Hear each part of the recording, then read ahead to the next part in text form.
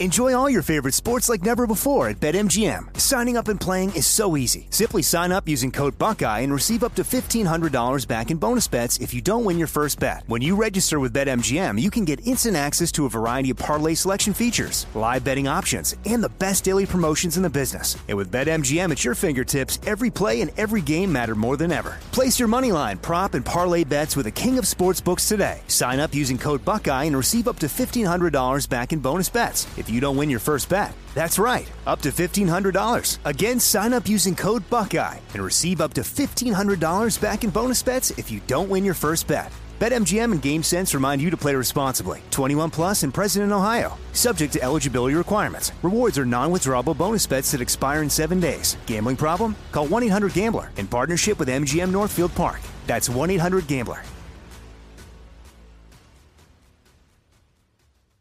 Thank you for traveling with Amex Platinum. To your right, you'll see oceanside relaxation at a fine hotel and resort property. When booked through Amex Travel, you can enjoy complimentary breakfast for 2 and 4 p.m. late checkout. That's the powerful backing of American Express. Terms apply. Learn more at americanexpress.com/withAmex. AT&T connects an ode to podcasts. Connect the alarm. Change the podcast you stream. Connect the snooze. 10 more minutes to dream. Connect the shower. Lather up with the news. Sports talk, comedians, or movie reviews. Connect with that 3-hour philosophy show. Change the drive into work in traffic so slow. Connect the dishes to voices that glow. Thank you to the geniuses of spoken audio. Connect the stories. Change your perspective. Connecting changes everything. AT&T.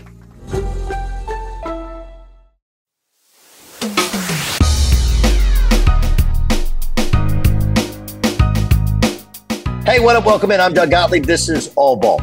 All Ball, if this is your first time downloading it and listening to this pod, we do some current state of college basketball stuff. I'll give you some analysis. I'll give you some thoughts, and I'll rant and I'll break. But what I love, and I'll just be honest, like I love conversations with basketball people. I feel like they're family. I feel like they speak my language. But I also love people's stories. Everyone has a story. And I was driving. This is actually a true story. I was driving to Bowling Green, Kentucky, doing a game for Stadium Sports. And I had done one in Murfreesboro, Tennessee, like that night. And then I had one in Bowling Green, West Kentucky, the next night. All right, this is the glamorous life of Doug Gottlieb a couple years ago. Probably this is pre-pandemic, I think 4 years ago. And the rental car, I have a like my rental car hack is this. I will go from because I have Emerald Isle. I'll go rental car to rental car to rental car with the one with the least possible miles. Right? Who doesn't love a car with new car smell? You know, one, I can't drive something that somebody smoked in. And two, if I can get one with a couple hundred miles or with that new car smell. And here's the other trick is often new cars, they get free satellite radio. Now, this was before my cheap ass ponied up. So I got the app, whatever. And the satellite radio, I hadn't listened to Stern in years. And I was driving and it was a Megan Trainor. Megan Trainor was was telling her story. And it was about, she went in to meet L.A. Reid. She was a singer-songwriter. She played the ukulele for her songs, and she had to learn the entire song. But it wasn't, it's all about that bass. It was, I'm going to lose you. You know that song? Really cool bluesy tune. Anyway, it was her life story. And I thought, man, think about so many of my friends and their stories and the quirky things that led them to where they are and the lessons they learned along the way and how great that would be to share. And I mean, this is like an audio book. Well, I think we nailed it with this one. Okay. I really do. And I'm going to give most of the credit to Shaka Smart. Shaka is a really interesting human being. He's also a fantastic basketball coach, and Marquette, really, really good. So I want you to picture this in your mind. Like, what do you do the morning after maybe your biggest win of the season? They just beat UConn in front of 16,000 people. I played great. He's the toast of the town. We had a set-up interview, and parts 1 and 2 are an hour 45 total. Okay? We're gonna do part 3 and 4, but we actually haven't gotten to it yet. I'm letting you way inside the beltway here. Okay. So part 1, who is Shaka Smart? You probably know parts of the story. You know he's from the state of Wisconsin. But wait till you hear what he does, what he's always done after he loses a game.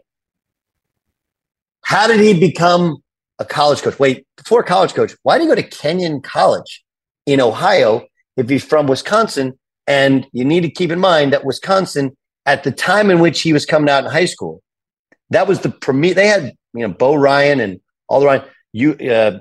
This is, right as in the era in which he left and went to UW Milwaukee. But Division III basketball in Wisconsin is outstanding. Why would you go to Ohio? And then how'd you get into coaching? And then what allowed you to climb the ladder so quickly? All right, part 1, who is Shaka? What does he do after losses? What was it like in high school? Why go to Kenyon College? Why get into coaching? It's all in here. And in those personal stories where you drive from point A to point B, and so many of you have texted me, this is great. It's a must listen for coaches. Heck, I think it's a must listen for people, because it's about finding your passion and deciding that you want to do it and understanding how to climb the ladder. Also, his personal life is in here as well. Here's part 1, my talk with Shaka Smart, head coach of Marquette. I'm sure you're going to enjoy it. Okay, so I want to I like to do chronological order. I think the brain works best that way, right? But before we do, you guys, at the time of this recording, you guys just beat UConn. And there's a lot to it, but for you, considering all you've accomplished in your career, right?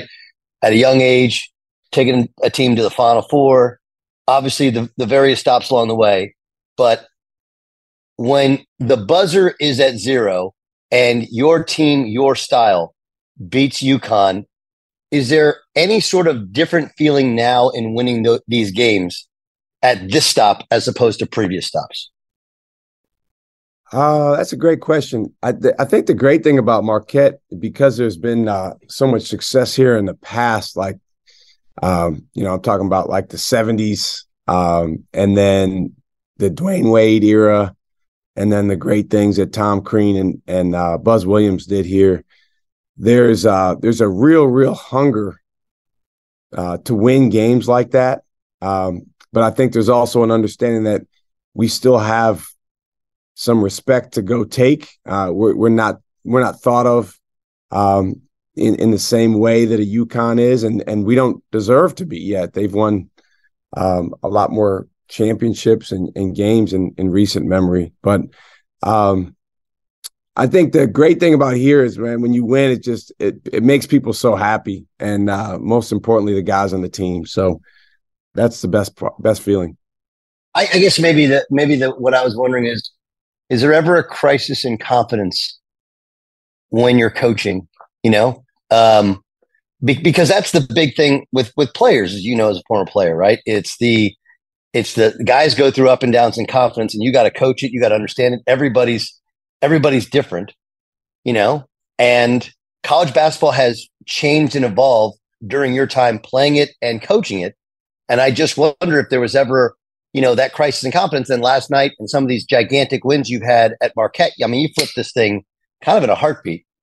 If there's kind of a reinvigoration of, I do know what the hell I'm doing. This stuff does in fact work. It's a great point, and it's something that I used to work with a veteran coach named Larry Shyatt, who I'm sure you crossed paths with at some point. And he would say all the time, coaching the confidence of a coach is literally day to day. And that was kind of Shy's perspective. But what he meant was your confidence is based on the team that you have. I mean, you can feel like you know the game. You can feel like you you work your butt off or whatever it may be. But the guys that you have out there on the team, if they don't exhibit the qualities culturally, defensively, offensively that you want to be about, then you're not going to be very confident. And so, yeah, absolutely. For me, this is one of my two most favorite teams that I've coached in 14 years. My other one was 2011-12, the year after we went to the Final Four at VCU. And what these two teams have in common is the guys really, really, really love each other, like truly. And there's also a level of humility, probably for different reasons, about, hey, we better do X, Y, and Z to win. And I'll tell you, when you don't have confidence as a coach is when your guys don't have that humility and you're struggling to put that into them, and you're going to go into a game where they don't necessarily have a full respect for what it's going to take. What were you like as a high school player? Passer, man. You and I would have got along great because I love to pass. Probably my favorite game as a high school player was a game where I had 20 assists, and I think I might have shot like 3 times. So I love to pass the ball. I love to guard, pick up full court. That's where I got the pressing stuff from. My high school coach. Who's your high school coach? Guy named Kevin Bavery, who's still coaching in the state of Wisconsin. He's at a different high school now. He's at a school called Middleton High School, just outside of Madison, Wisconsin. And he's the one, Doug, that got me into coaching. Him and my college coach. I never really thought about coaching, but he would have me coach at his camps. He would have me coach, youth teams, and it really got me thinking along the lines of coaching. But I was a terrible loser. You probably were too. I know you didn't lose many games, but when I was in high school, if we lost, I didn't talk to anyone for 48 hours. And I look back on it like, it's probably not a very mature approach, but I didn't handle it very well. I got to be honest with you. I love it. I mean, it's like one of those things where, like, social media has, when people cry when they lose, made fun of them. And I'm like, dude, I love that. If you're so invested now, you can't, now when I start, coaching kids and coaching teams, like, hey, you don't have the right to feel bad if you didn't do the work to prepare yourself, right? Like, hey, don't feel bad. If you missed shots and you didn't work on your shooting enough, like, don't feel bad. It's no big deal. Now, if you worked on it, you did everything in your power and you still lost, but still didn't make shots, well, then you can kind of feel bad. So, okay, how good was your high school? We were pretty good. My senior year, we were upset. We were on track to go to the state Final Four, which is in Madison, which is really close to where we lived, and that was devastating. That's probably, if I could have any game back in my career as a coach or a player, it would probably be that game, or maybe the Butler game in the Final Four. Okay, wait. We'll get to the Butler game in a second. Okay, so your high school was what? Oregon High School, just outside of Madison. Okay, so how far from Madison is it? 15 minutes. Okay, and who did you play? We played a school called Fort Atkinson, and we had beat them twice in the regular season. They were in our conference. It's one of those deals, where you beat a team a couple times, then you play them a third time in the playoffs, and they outplayed us. We did not play very well. We were a little tight, big crowd. And where was the game played? Game was at University of Wisconsin Whitewater. So for that time in my life, and for that area, there was a big game. There's probably 4,000 people there. And it's funny now, coaching in these Big East games, or when I was at Texas in the Big 12, or being an assistant in the ACC, the SEC. It's one of the cool things is just the perspective of, you thought certain things were a big deal when you were younger, and now, there were 16,000 people at the game last night, and we're playing UConn on national TV. So I'll never lose an appreciation for that. You get done playing in high school, and you play. Kenyon was D3, but some of the best D3 basketball is in the state of Wisconsin. So why go to Ohio? What was it? I know Kenyon's a magnificent school. Was it the academics? Like, what drew you there? No, I mean, I was unlike most Division III guys, I was like our guys and most Division I guys in that I went to Kenyon. I went to the college I went to for one reason, because of the coach. I was raised by a single mom. She raised four of us, and we went through some challenging things during my childhood. So I really wanted to get away. There was no way I was going to go to school anywhere near where I grew up. I learned later in life that wherever you go, there's no utopia. There's no perfect place. There's good people in every area. There's not so good people. So I learned that, when I was young, wanting to get away, maybe was more about just needing to learn about other places. But yeah, I went to Kenyon because of a coach named Bill Brown. He recruited me, started my junior year. And I was accepted to Harvard, Yale, and Brown. And I was kind of lightly recruited by them. I was, I could have gone there and been part of the team. As you know, in the Ivy League, there's no scholarships, athletic scholarships. And I went and visited those schools, Doug, and I was completely intimidated, not about basketball, but by the wealth and prestige and academic credentials of all the kids there. I was from such a kind of a sheltered background from the standpoint of exposure that particularly Harvard, going and visiting Harvard, I was like overwhelmed. So I said, no, I'm going to go to this little Division III school with Coach Brown, and had a good experience. But then he left after my freshman year, which was one of the worst days of my life. Okay. So how much did you play as a freshman? I started about 2/3 of the games, and we do something here with our freshmen. I've done it since VCU, called freshman orientation. And it's a once a week meeting that I have with the freshmen. And we do it from the time they get here all the way through the end of the season. And the reason that I do it is because I think about how I was as a freshman and how much help I needed in the mental and emotional adjustment. It's amazing. Yeah. And I really feel like that adjustment is not complete until the season ends. Yeah. Take a few days away, and then you walk back in the gym and you just have this clarity about you, and the fog has cleared and you're like, oh, okay, I can do this. I understand it now. Let's go. But my freshman year, I played a lot, but looking back on it, man, my confidence level, my understanding of what I didn't know, very, very low. Fox Sports Radio has the best sports talk lineup in the nation. Catch all of our shows at foxsportsradio.com. And within the iHeartRadio app, search FSR to listen live.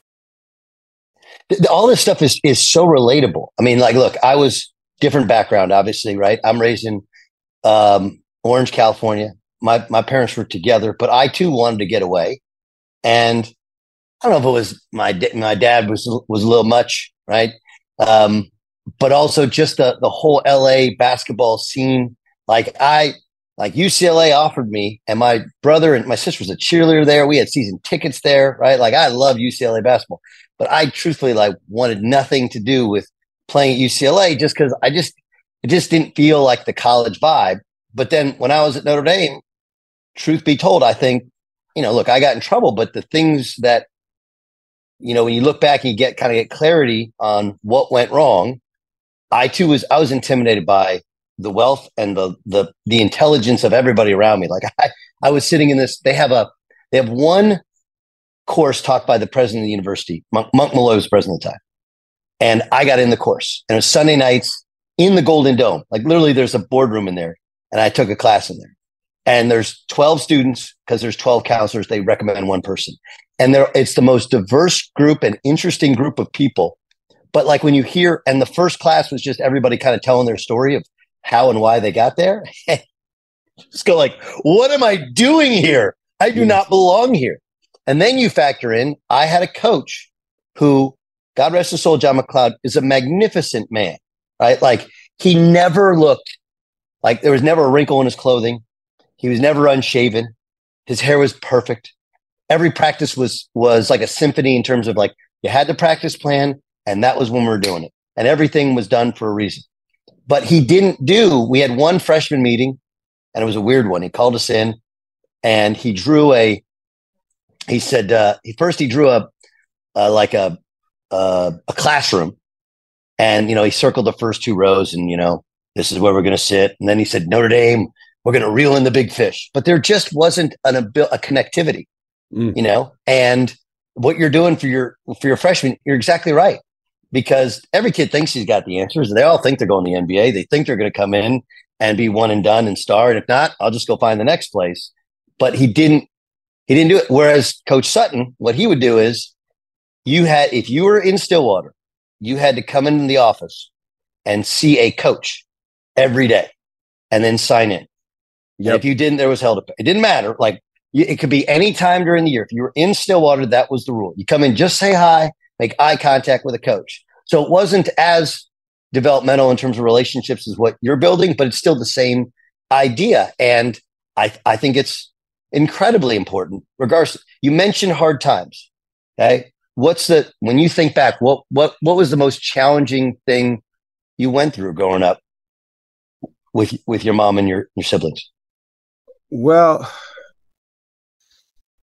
we went through some different challenges financially. When I think it was 8 or 9, we moved about half a dozen times in the span of several months. So there were some challenges there. My mom was always kind of struggling to make ends meet.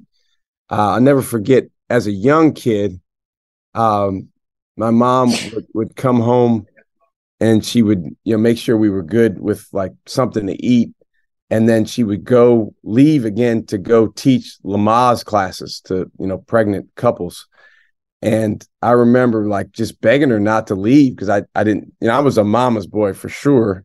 And I just wanted to be around her. And I look back on that and I just didn't have any understanding of probably how I was making her feel when I was begging her to stay. But when you're young, you're not going to have the empathy and understanding of that. And then, my dad is black and my mom is white. So one of the challenges for me was, kind of surrounding identity. Sure. Dealt with some different issues with race growing up, sure, like a lot of kids do. I'll tell you what was one of the best experiences I've ever had in my life is when I was in 8th grade. I played on my school team, which was all white except for me. And then I played at the same time on kind of I guess what people would call now an AAU team or a club team that was all black at the same time. And literally we would practice like in the afternoons on Tuesdays with the school team. And then that night I would have a practice with my other team, the Spartans. And it was such an unbelievable cultural and basketball experience going back and forth from those two teams. How about this? It's just amazing. So I was one of the first like holdbacks, right? And I held back for a reason. Like my son is on the same path growth wise. Like I was end of 8th grade. I was 5 feet tall. I was 92 pounds or something. And my dad had already had he graduated high school at 17 and then grew late, So he was thinking the exact same thing. But the year I held back then, AAU basketball and everything was all age-based, not grade-based. And all the kids, Miles Simons was my best friend growing up, but he went to high school. All those kids went to high school. So I had to find a new team. So 2 days a week, I would go and my dad would take me to Sam Miner's house. Sam lived in Compton. And I practiced with B-ball. That was his team. And then we would play in a league at Westchester High School. I was the only white kid in the gym, in the league, whatever. And I think my dad would and he was all about, but he would maybe come to the games, but he basically take me there. And Mr. Miner would make me do my homework. I'd have dinner with his family. And then we'd go and we'd have practice. And then my dad would come pick me up. And that was how he did it. And so it was unbelievably eye-opening for me on how, like, here's a family lives 30 minutes from where I grew up, but just a completely different way of eating, talking, thinking, and being. And I draw on it even today, right? Like I messaged Coach Miner a long time ago. He's like, don't call me coach. Like, you're a grown man now. Anyway, it's amazing. Okay, so you get done your freshman year. How did you find out your coach was leaving? I'll never forget. I can kind of see it in my mind like it was yesterday. I had gone home to take care of my mom. She had a hip surgery, and she my coach, Coach Brown, called me, and I picked up the phone, and I could just tell there was something he wanted to tell me, because he wasn't his same kind of jovial self. And I was like, "What's up, Coach?" And he explained to me that he had taken another job. He took a job at a school called California University of Pennsylvania, sure, which is the Division II program. And so he kind of went through this. He was kind of rambling on why he was leaving. And as I learned later on in life, like, it's a hard conversation. And so, at some point he kind of paused, and I said, "Coach, I'm really, really happy for you. This seems like a great thing for you." And I'll never forget, he used to call everyone Bud. He called all the players, he would call him Bud. He said, "Yeah, Bud, but it's not good for you." And I remember, like, just hearing he had an empathy for me. And that's one of the things when there's a coaching change is it's a little messy, because you want to do right by everyone, particularly your players. But then there's your family, there's, different relationships that have changed, and there's a lot going on. So that was I remember, Doug, I probably cried for about 3 days. I'm an emotional guy, so I was very, very upset, and, thought about transferring just to get away, because I had gone there just because of him. But I had some really good relationships in place with teammates and professors and friends on campus. So I said, you know what, it's something I started. I should finish it. But I certainly missed him for the rest of my career. Who was your coach after that? So my next coach was really, really young. I think he came in at like 26 years old, a guy by the name of Richard Whitmore.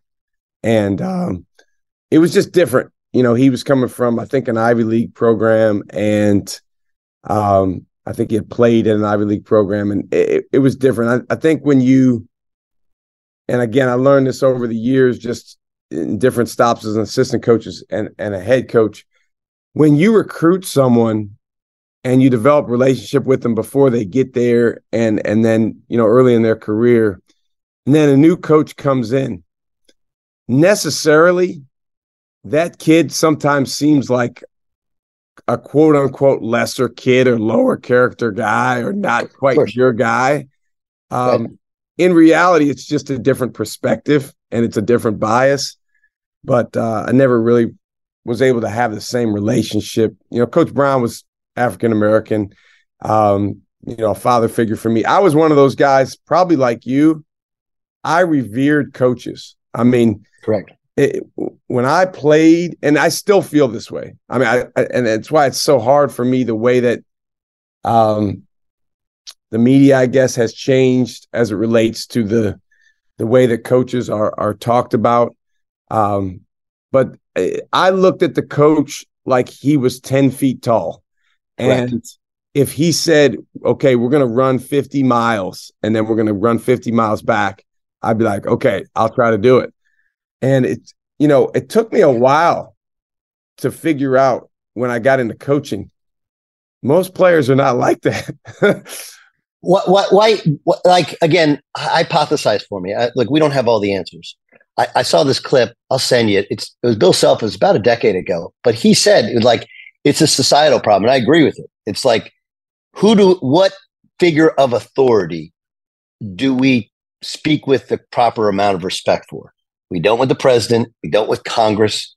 We don't with, commissioners of sports.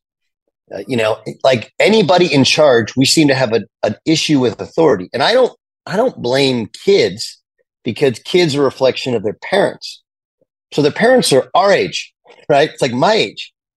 And don't get me wrong, like I'll push back on authority, but like as a player, the downfall of my career, my shooting is part of it is I listened too much to the coach, right? Like I wanted to get the right shot every time. I feared sitting on the bench out of understanding and respect for the fact that the coach, you take a bad shot, out you come, buddy, right? And that was kind of how I mentally was. But my dad was a coach, and there was no questioning. There was no like, this is a dictatorship. Okay, there's no question there. But again, hypothesize for me, because you're in it. Why do you think that we are in that place, especially for somebody like yourself, right? Because you're not somebody who, excuse my language, motherfucks kids, right? You're not somebody who has any sort of off the court issues that would cause them to say, hey, you're a phony. You're not. On the other hand, you've dealt with this. You've seen it. You've worked with guys, Billy, incredibly successful. But it does feel like there's a change. Media, players, parents. Why do you think that is? I think the number one reason is money. I think that when you and I were young kids, and even the generation before that, coaches didn't make a lot of money. And even professional basketball players, if you look back at what Oscar Robertson made or something like that, it's like a ridiculous. So with the money exponentially changing, I think that's complicated a lot of things. I'm one of the few people, and I'll probably get in trouble for saying this, I wish that coaches made less, but had more security. And I don't know if there's a way to do that. No, listen, I actually agree. So when I interviewed for Oklahoma State and I interviewed for a couple other jobs, I told them, I said, listen, I don't need $2 million. And everybody told me like, that's a mistake, because you got to be viewed at that level. You got to put a price tag. Otherwise they can get rid of you. Coaches, a lot of coaches, and I don't know if you're this way, they put a big number, a big buyout, not because they want it. It's about making money. It's about, like you said, security. So you can't just make it a big enough number so you can't buy me out if I have a bad year. If I have to, that way I can, if I have a kid who I can run the kid off, if I have an injury or just have a bad year. Right. But I'm with you. Like, dude, $1 million is plenty of money. I mean, again, scale is all important. Extend it and put it for retirement so that you don't have to worry about it and not worry about kind of the day to day. But you're right. The money thing is, you remember those? You ever get the Sunday newspaper? Nobody gets the newspaper anymore. But remember the Parade magazine that would come in the Sunday paper? Mm-hmm. So I this is what I believe. Once a year, the Parade magazine has what people make. Like the post office worker makes $75,000. You start like kind of going through it. Yep. And it dramatically changes how you view people in those professions, right? The second you hear a librarian makes $125, like I am in the wrong business, you view the librarian completely differently. So I think you nailed it. I think with the money, there's a skepticism that comes along with it. And the reality is, like, if you're coaching me and we're going to try to do something really, really hard, which is win a championship, or even you getting me to max out as a player, which is really hard. I mean, what percentage of guys really truly max out and reach their upper limit as a basketball player? And so if you're trying to do something hard, you don't have room for skepticism, doubt, cloudy mind. You better be clear. And so I just think now there's just so much with social media. I hate to sound like an old guy, and all the things around. There's just so much that clouds minds. And the coach is no longer revered as a figure. And so that's okay. I mean, it is what it is now, but sometimes it can affect the ability to create a captive audience. I really believe, Doug, think about the best coaches in any sport and the most successful coaches.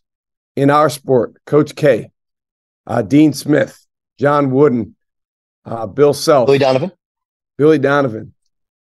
One thing they all have in common, and they're all so very different in their methods, they all, through different ways, were able to create a captive audience amongst their players, most importantly, but even the parents of their players and the key constituents that allow you to be successful, the athletic director, the president, whoever it may be. And there's always a question, well, the chicken and egg, what came first, the success or the captive audience? I don't know. But that's something that when you look at a coach that's struggling, and you say, man, he used to be a really good coach, but what happened? He's not a good coach anymore. You know what happened? His audience is not paying attention as much as it once did for a variety of reasons. And we could probably name 2 or 3 guys off the top of our head right now in college basketball that fall under that category. It's not that they forgot how to coach, but this deal is complicated, man. There's a lot going on around it. I think it's an amazing point. I was having a conversation with somebody today about NBA guys and their success or lack thereof sometimes in college basketball. And I said, and one of the things, and you can relate to this, the reason I think that there are so many point guards that are outstanding coaches. I mean, and like you named a couple of them, right? Like Billy, Pitino, you're like yourself, like go through all of them, Bill Self. And most were not as, like Billy Donovan was probably, one of the best players. He became a great player, but most of them were kind of like us, right? Where you had to have that ability to connect people. You had to have that ability to lead people. You had to work a little harder than other people, probably because of your size, right? And maybe because of your athletic ability. And all of those things help you in terms of how to lead a basketball program. I mean, again, think about it. Like John Wooden was a great player, but he was a point guard and a leader and kind of professorial. But Coach K, honestly, I think it's an interesting dynamic in the relationship of, and I know that like big guys always like, hey, people think we don't see the court. Like that's because you don't, But so there's far fewer that are able to be that relatable, be that understandable, and have that alpha type of leadership that you're pointing out. Now, you finish at Kenyon, and then you went and worked for Coach Brown at California and Pennsylvania, right?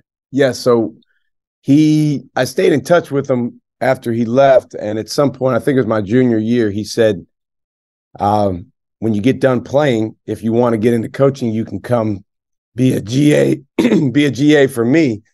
And I was a pretty good student, so I had a lot of professors that wanted me to go into this really rigorous postgraduate study. I remember my advisor wanted me to apply to be a Rhodes Scholar, which is funny. The basketball coach from Oxford came to our practice last week, and he told me that when you go there as a Rhodes Scholar, it doesn't matter that you've completed your eligibility in the United States. You can play as long as you're a university student. Man, if I would have known that, I would have tried to go do that. I didn't know that at the time. But anyway, so my professors were really mad at me when I went to California, Pennsylvania, because they wanted me to go, do these big things academically. Yeah. And it was a no-brainer for me because, and I don't know how this was for you, when my senior year was coming to an end, the season was coming to an end, I literally felt like death was approaching. And there was this identity, this strong, it was all I had. I mean, I was a good student. I had some friends, a girlfriend, but I didn't care about anything but being a basketball player. And so the thought of not being a player anymore really, really messed me up. And I remember I had this countdown, man. We got 7 games left in 32 days. My career is going to be over. And it was a real identity crisis for me. So going into coaching was like the next best thing. And I still say 24 years later that coaching is a distant second to playing the game. Oh, yeah. I mean, people ask me that. Like, I tell people that all the time. Like, do you know I would give up everything I have outside of my children, okay, to go, and maybe one of them. No, I'm kidding. Outside of my children, to go in like one more year of eligibility to just go play, and more specifically to play with those guys. That was I knew I could play beyond college. I thought I could play in. I just want to play one. I just want to wear one NBA jersey, have my name on the back of the jersey, just one frickin' time. That was really all I ever dreamed of. But I remember we lost in the Elite Eight to Billy in Syracuse. And I remember like, it was exactly like, it felt like we were at a funeral and we were sitting around the locker room and I'm looking at these guys and I'm just in tears. And I wasn't in tears that we lost because we didn't play well and they were probably better than us. I don't think we had a particularly good game plan, but we also didn't execute the game plan. And, like everything that could have gone wrong went wrong. We thought we were going to play Duke. That's who we wanted to play because they had beaten us our sophomore year. They were young and we had the hammer coming for them, but I just remember looking at Joe Atkins, who was my 2-guard, Brian Montanati, Desmond Mason, Fred Yancine, Alex Weber, even Glenn Alexander, the one guy that's like kind of out of our circle now because he's done some stupid stuff. I just remember going like, man, it actually kind of the first time I knew what like real love for another guy was. Like I legitimately loved those guys and that time in my life. And when it comes to an end, like I'm getting goosebumps talking about it because it is such a hard reality. And I also think that, like, again, I understand the transfer portal. I transferred, but like people don't get what you get out of the relationships when you're at a place for 3 years or more. Like you just, Doug, what you just described in terms of the relationship and the feeling in that locker room, every guy that goes and plays college basketball should experience that. And obviously not everyone's going to be able to play in the Elite Eight or have a record-breaking career. But that's the best thing about sports, what you just described. Like, that's why we all play sports. And again, I accept that members of the media are probably the biggest. We echo the wrong sentiments. It's like I tell a story all the time that when I was in, I think it was 7th grade, was when Hank Gathers died. And I had watched them play pickup ball the summer before, and I'd fallen in love with LMU style. And I was watching the game when he died. And it was a hard one for me because I'd had a friend when I was 12 drop dead right after a practice.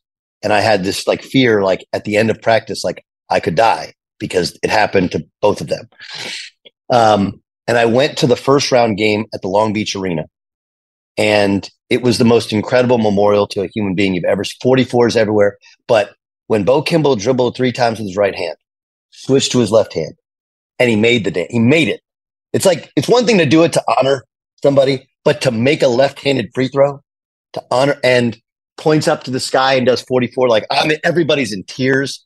And right then I was like, that's what I want. Yeah. And I wrote down, my dad had me write down like goals before high school. And I basically, like, that's all I really wanted. I wanted to be a part of that. And the reason I coach kids now is, why do you want your son to play in college? Like, I don't care if my son plays at a great college. I don't care if he, I dream of as many kids as possible getting that experience where they play for a man that they revere and have respect. They play for a school that changes their lives and gives them a sports and life family. And then you have the relationships of going through I hate running. I don't mind. I can run for days in a basketball court. I hate running on a track. And I'll never forget, like, we used to do 6 a.m. running. And we did 6 a.m. running because my first time running at Oklahoma State, it was August afternoon, and we had to run to the track. Then we ran home, and then dudes are falling out. And it's like 105. So I went and saw Coach, like, Coach, this is a bad idea, man. He's like, well, the only other thing we can do with all your schedules is run at 6 a.m. I was like, done. Let's do it. I hate it. But like, I remember to this day, the last time we ran in the preseason, we all had breakfast together and we all made a pact. We are never even driving by the track ever. We're never running on a track ever again. And like, again, those things, that's what it's really about, right? Yes. Beating Oklahoma and feeling like you could fly home, like to go and watch Sports Center. Like even the losses, like those things, just the getting in a fight with your best friend because you've just been around them too much, right? Yes. Like those things are things that I dream of, more kids getting that opportunity. And I wish that there were more people in our positions that could convince families that, look, I know it sucks right now. I get it. Okay. But it sucks. Every freshman in college, it sucks for. Like, there's no freshman that's like, this is awesome. I'm not homesick. Right. No, it sucks for everybody. But if you could just get through that. The hard thing, Doug, is what you're describing. Families, parents, and kids. It's hard. It's intangible. So it's hard to put a value on that, even though you and I know it's invaluable. Like it's beyond whatever dollar amount. You can't put a price on that. It's better than that. Yeah. Right. So why did you leave? Why'd you leave? You went to Dayton from there, right? I went to Dayton. Yeah, when I was working at Cal PA, I was so happy. I would have stayed there forever. But the guy that I had gone to play for and that I went to work for, Coach Brown, he said, if you want to ever be in Division I, then you got to take an opportunity when it comes. And I had worked at Dayton's camp. This is back in the old days when you worked camps, you know. I just did one of these with Dusty May. And yep. Dusty was talking about all the camps he worked. And again, like of the things that are gone, nobody does that. Did you know? Here's a quick aside. And again, when you tell me when we're pushing up against time, because this stuff's so good. I don't know if you know this. I almost went to Marquette. I didn't know that. And I worked Mike Dean's camp after committing to Oklahoma State. Wow. Yes, because I like Dino that much and I like the guys that much. And yeah, I mean, and who was here at that time? Mike Dean was the head coach. Yeah, what players? Oh, well, Brian Wardle. Yeah, he's awesome. Mike Bargan. Mike Bargan is a great dude. Bart Miller. Aaron Hutchins was our best player. So yeah. His whole plan was like, hey, Aaron's a 2, you're a point. I'm like, bro, we're gonna be Oompa Loompas. He's like, don't worry. You guys will kill it, whatever. And Dino is one of these guys that, like, again, if you're bothered by it, his favorite word is cocksucker, right? You, Bart, you cocksucker. Like, he's like, but in terms of like the love that he turns on for you is amazing, right? So guys that played for Mike Dean love Mike Dean, even though he's a crazy person. When I visited there, Chris Crawford was there and Anthony Pieper. Yeah. So I go into the dorms, and this is a beaut. It was in the spring, and I go and visit, and I go to Crawford and Pieper. Crawford's known as Woody because he looked like Woody from Cheers.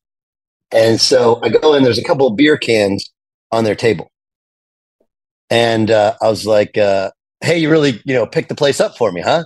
And they're like, "No, you don't understand. That's a pyramid." I was like, "That's like 5 beer cans." He was like, "By the time you leave, it's a pyramid."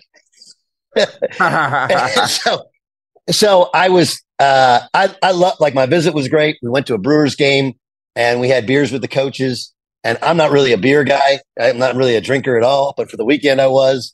So I actually came back. So I committed to Oklahoma State, signed at Oklahoma State. And when I talked to Mike Dean and told him, he's like, "Oh, I'm pissed. You should come play for me. Not that old fucker, Eddie Sutton. Like, but you want to work camp? I was like, Mike, I just told you I'm going to Oklahoma State. I know. Come work camp. So I went and work camp. And did they try to recruit you at camp? No. And I was dating Nikki Collin. She was Nikki Taggart at the time. She's the coach at Baylor. And she was the point guard. So I was dating her. And I had a great time at the camp. It was awesome. And I actually came back. Nikki and I were dating. So I did Christmas that year in Platteville, where she grew up. So I was around Marquette, and then we stayed a night at Marquette. Like, no, he was awesome. But yeah, the working the camp thing is it's another part that's gone away. And that was all about relationships, right? I mean, that's what happened. That's how Bill Self got to Kansas. He went and worked Larry Brown's camp. Those are gone. So I had worked Dayton's camp a couple times. And then, so I worked for Oliver Purnell. You remember him at Dayton. And he did a really smart thing. When he had a job opening, he would have everyone come work camp. So it was like 10 guys working the camp trying to get the job. And it made for a good camp because these guys are like working their ass off in camp. But then it also was a great kind of window into who these people were over the course of a 5-day camp. And so I was fortunate to go there. And that was my first time being in a Division I setting. And it was like, I was like a kid in a candy store, man. Like University of Dayton, I'm sure you've been around it some, like is a similar to Marquette in terms of just a unbelievable history of winning, and then just a tremendous crowd support and fan support and interest in basketball. Yeah, I tell people this all the time. I broadcast a lot of NCAA games. The greatest game I was ever a part of and got a chance to broadcast was the first 4 game that Dayton played in against Boise State, because it was a Dayton home game, but they weren't the home team.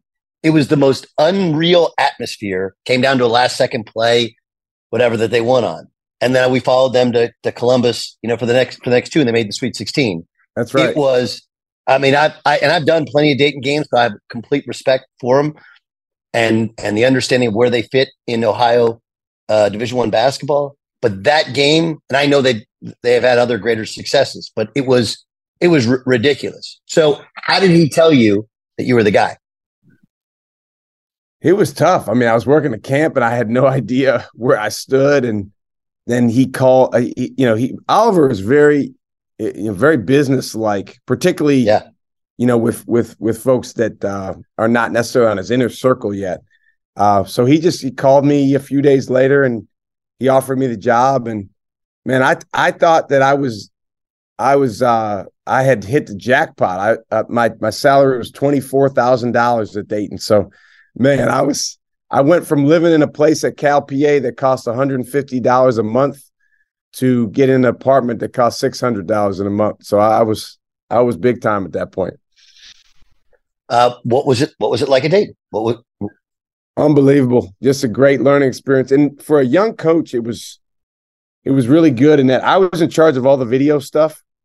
So I was literally in this video room that was about 8 by 10 feet. It was like a closet for about 8 or 10 hours a day.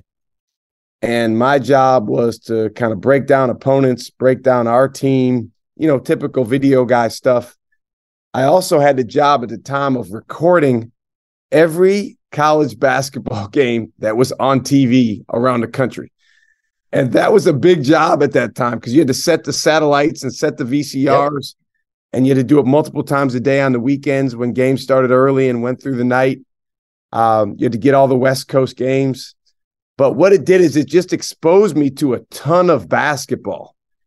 And I can still tell you about like all these different teams that I remember watching all Jay Wright's Villanova teams because we played them my 2 years at Dayton in his early years at Villanova. And it just kind of got me interested in Jay Wright. So then even when I left Dayton, I continued to follow their team and how he played and how they evolved. And that's really helped me in coaching that foundation.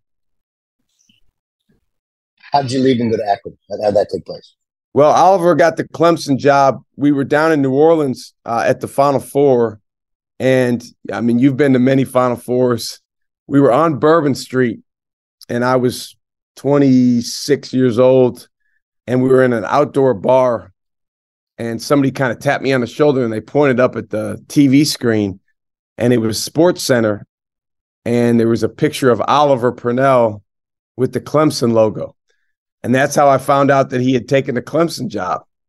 Like I said, Oliver's pretty close to the vest, so he hadn't told a lot of people, and he took the job. So I went down there with him. I was down there for about 5 weeks, but I was not in a assistant coach position. I was like operations, and I really wanted to get on the court. And so Coach Brown, my college coach, called me and he said, "If I can get you the job at Akron, would you take it?" And I said, "Absolutely." And so he got me an interview with Dan Hipsher, who was a head coach at Akron at the time, awesome guy. And it was the easiest interview I've ever done. He said, "Can you recruit?" I said, "Yeah, I think so. I can do a good, I'll work hard at it. Can you work with the guards?" Yeah, I can work with the guards. I play guard. I feel like I know position pretty well. "Can you do a scouting report?" "Oh, yeah, I did all the video stuff the last few years, when I was at Dayton and before. So I definitely can do that." "Okay, you got the job." And so I went to Akron, and Akron was definitely the most important coaching stop in my whole career because I met my wife there. And then this isn't why it was the most important, but this is an interesting aside. My very first day on the job, Keith Dambrot, who was an assistant coach who ended up becoming the head coach later, he said, "I want to introduce you to someone." I said, "Great." And we got in his car and we drove to this rec center gym. And we're standing in the gym at the rec center. It's the middle of the day, so there was no kids there. They were all in school. And a Hummer pulls up. And out of the Hummer walks LeBron James. And he walks into the rec center. And Keith throws me the ball. And he says, "Come on, we're going to work out LeBron." And so I was kind of in the right place at the right time. I helped Keith work out LeBron James for about 2 months in between May and July, going into his first season in the NBA. That was a lot of fun. It's amazing. Here's an interesting aside. I got to ESPN. I had done games for a year and then went back and played in France. The guy who hired me at ESPN was a guy named Dan Steer. And I did local radio for a year in Oklahoma City. So I get back from France and I'm in a mini camp with the Timberwolves, and I called Dan Steer from the hotel room and I said, "Dan, I would love to do the NBA draft. I'm the most prepared guy you can get." He's like, "Well, come on, man." He's like, "Why would you say that?" I go, "Well, I played against Darko twice when I was in Israel, and he was obviously the number 2 pick. I played against Boris Diaw, Michael Pietrus like 2 weeks ago. And then my dad's an AU coach. I know all the high school guys. And then my brother's an assistant at San Diego State. So we know, and I work for you, so I know all the college guys." He's like, "Well, I can't use you, but maybe radio can." And so I actually flew to New York for the NBA Finals just to meet the guy who's in charge of radio. He's like, "Sure, yeah, fine. Somebody called me about you." And anyway, I was on that draft.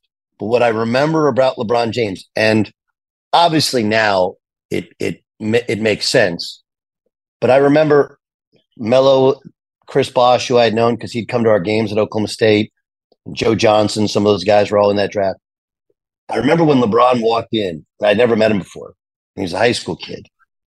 And you know how they say in basketball sometimes, like, "Well, that guy's sneakers squeak different. Like, he's just different than the rest of people." In terms of presence, I've never seen anything like it. Yes. Like, he was like an 18-year-old kid. Incredible. From a single parent home in Akron, Ohio. And that dude had the type of presence. It was like Jesus himself walked in and decided, "I'm going to talk about basketball today." Right? Is that a fair, like when he walked in the gym, and obviously he'd been in the NBA, but there's just a presence about him. Yeah. And part of it is his mind. He is really, really, really smart. And I don't think he gets enough credit for that because people look at him and they see his physical prowess, but he's one of the most intelligent people I've ever been around in my life. Okay. How'd you meet your wife, by the way? You can't bury the lead. Blind date. A friend of mine who's the chief of staff for the president at Akron. introduced me. She actually tried to introduce me to her stepdaughter first, and we never met. So who's this? Who set up the blind date? What's her actual name? So this woman is a great close friend of mine. I text her every day, every morning. I text her. Her name is Candace Campbell Jackson. She works for the chancellor of Syracuse University. She's like the chief of staff. Really, really bright, Howard educated woman.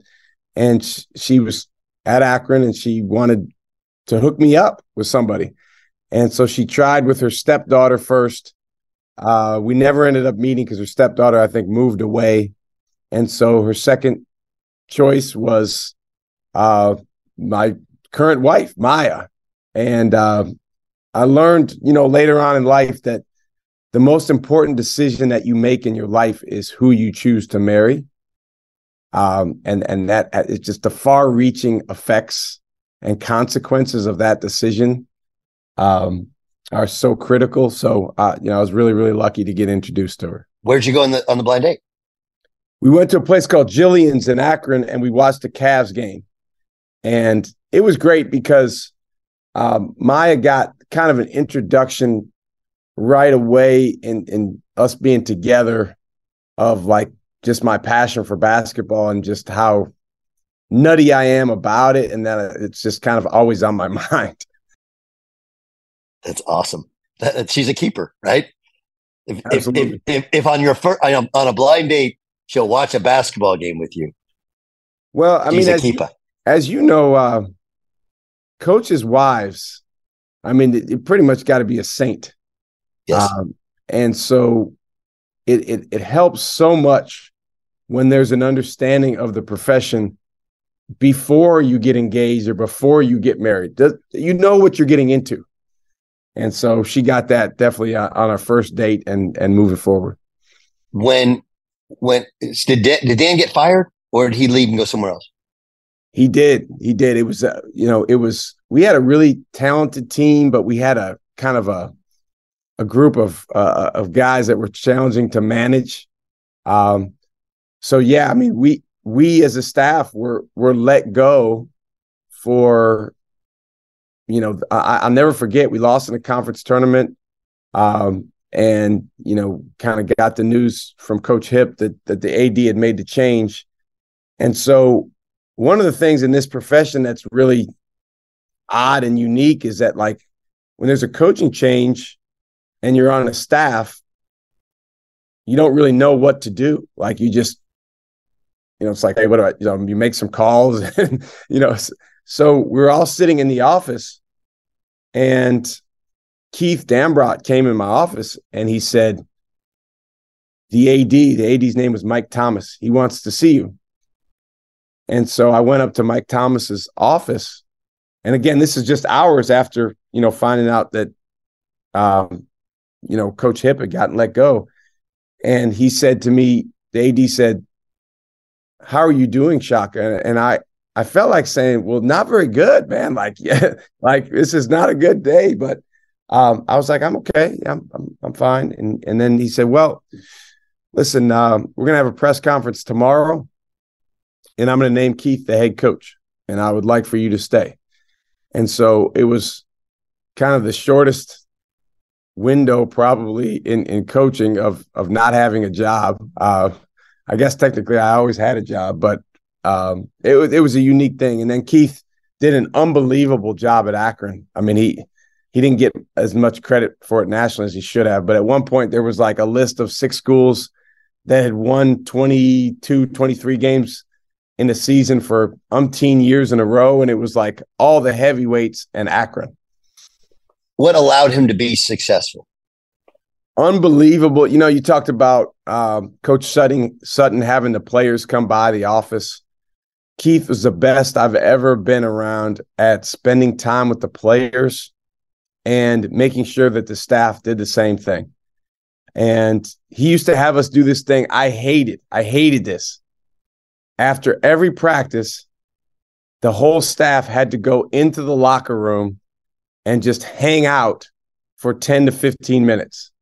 And I'm one of those type of guys, like, I want to go do the next thing. Like, I got recruiting calls to make. I got to work on a scouting report. but it was ingenious. One of the best things in retrospect ever, because Keith was really hard on those guys in practice. There was definitely some choice words spoken throughout the 3.5 hours of practice. But that time spent in the locker room with those guys afterward, it really repaired relationships, and it basically got us back to like even in terms of like everything's okay, and now they can come back in tomorrow and we can do it all again. But if we hadn't spent that time, he hadn't made us do that, it would have snowballed. It would have snowballed. Yeah, it would have snowballed. How did you guys play style-wise? How did you play? Well, I mean, Keith did a great job because we didn't have the greatest roster his first couple years. So we played kind of however we needed to. Like his first year as a head coach, we had a 5-5 point guard.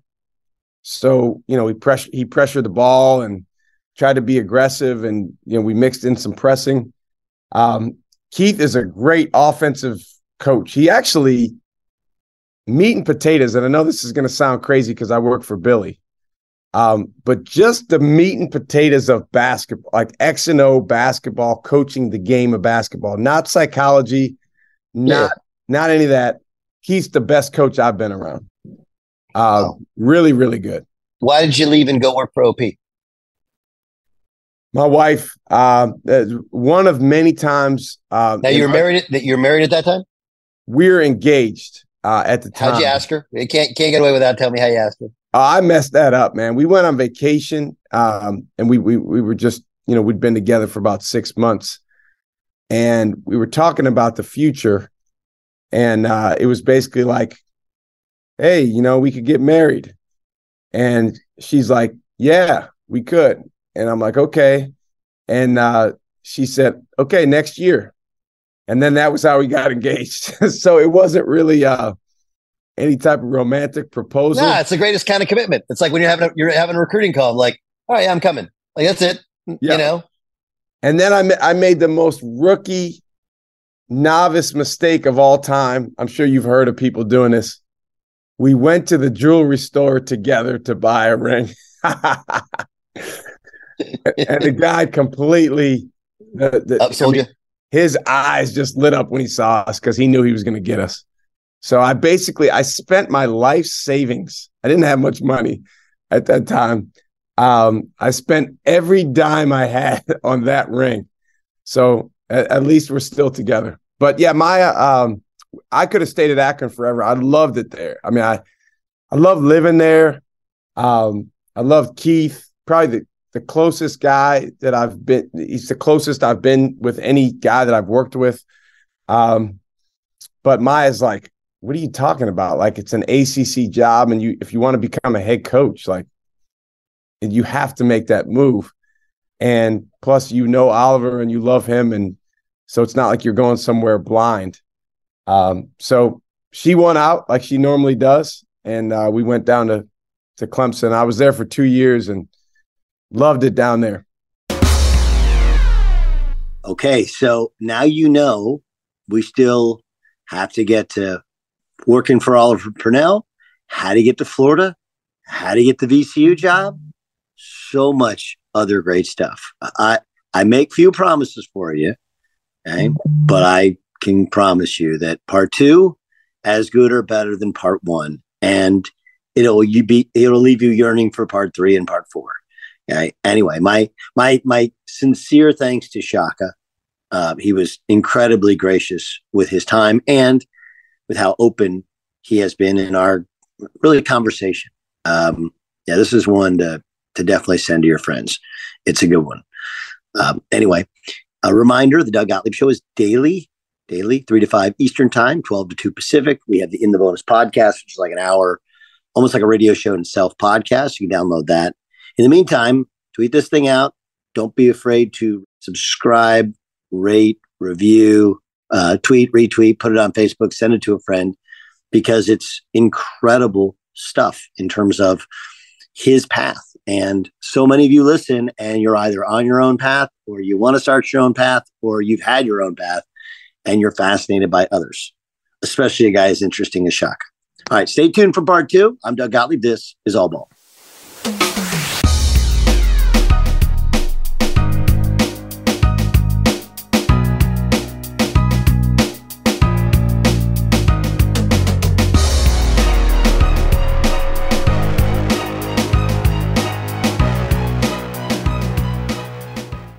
At Bet365, we don't do ordinary. We believe that every sport should be epic. Every home run, every hit, every inning, every play. From the moments that are legendary to the ones that fly under the radar. See for yourself when you sign up today and get $150 in bonus bets when you bet just $5. Whatever the sport, whatever the moment, it's never ordinary at Bet365. 21 plus only. Must be present in Ohio. If you or someone you know has a gambling problem and wants help, call 1-800-GAMBLER. Terms and conditions apply. Thank you for traveling with Amex Platinum. To your right, you'll see oceanside relaxation at a fine hotel and resort property. When booked through Amex Travel, you can enjoy complimentary breakfast for 2 and 4 p.m. late checkout. That's the powerful backing of American Express. Terms apply. Learn more at americanexpress.com/withAmex. Getting ready to take on spring? Make your first move with the reliable performance and power of Steel battery tools. From hedge trimmers and mowers to string trimmers and more, right now you can save $50 on select battery tool sets. Real Steel. Offer valid on select AK system sets through June 16, 2024. See participating retailer for details.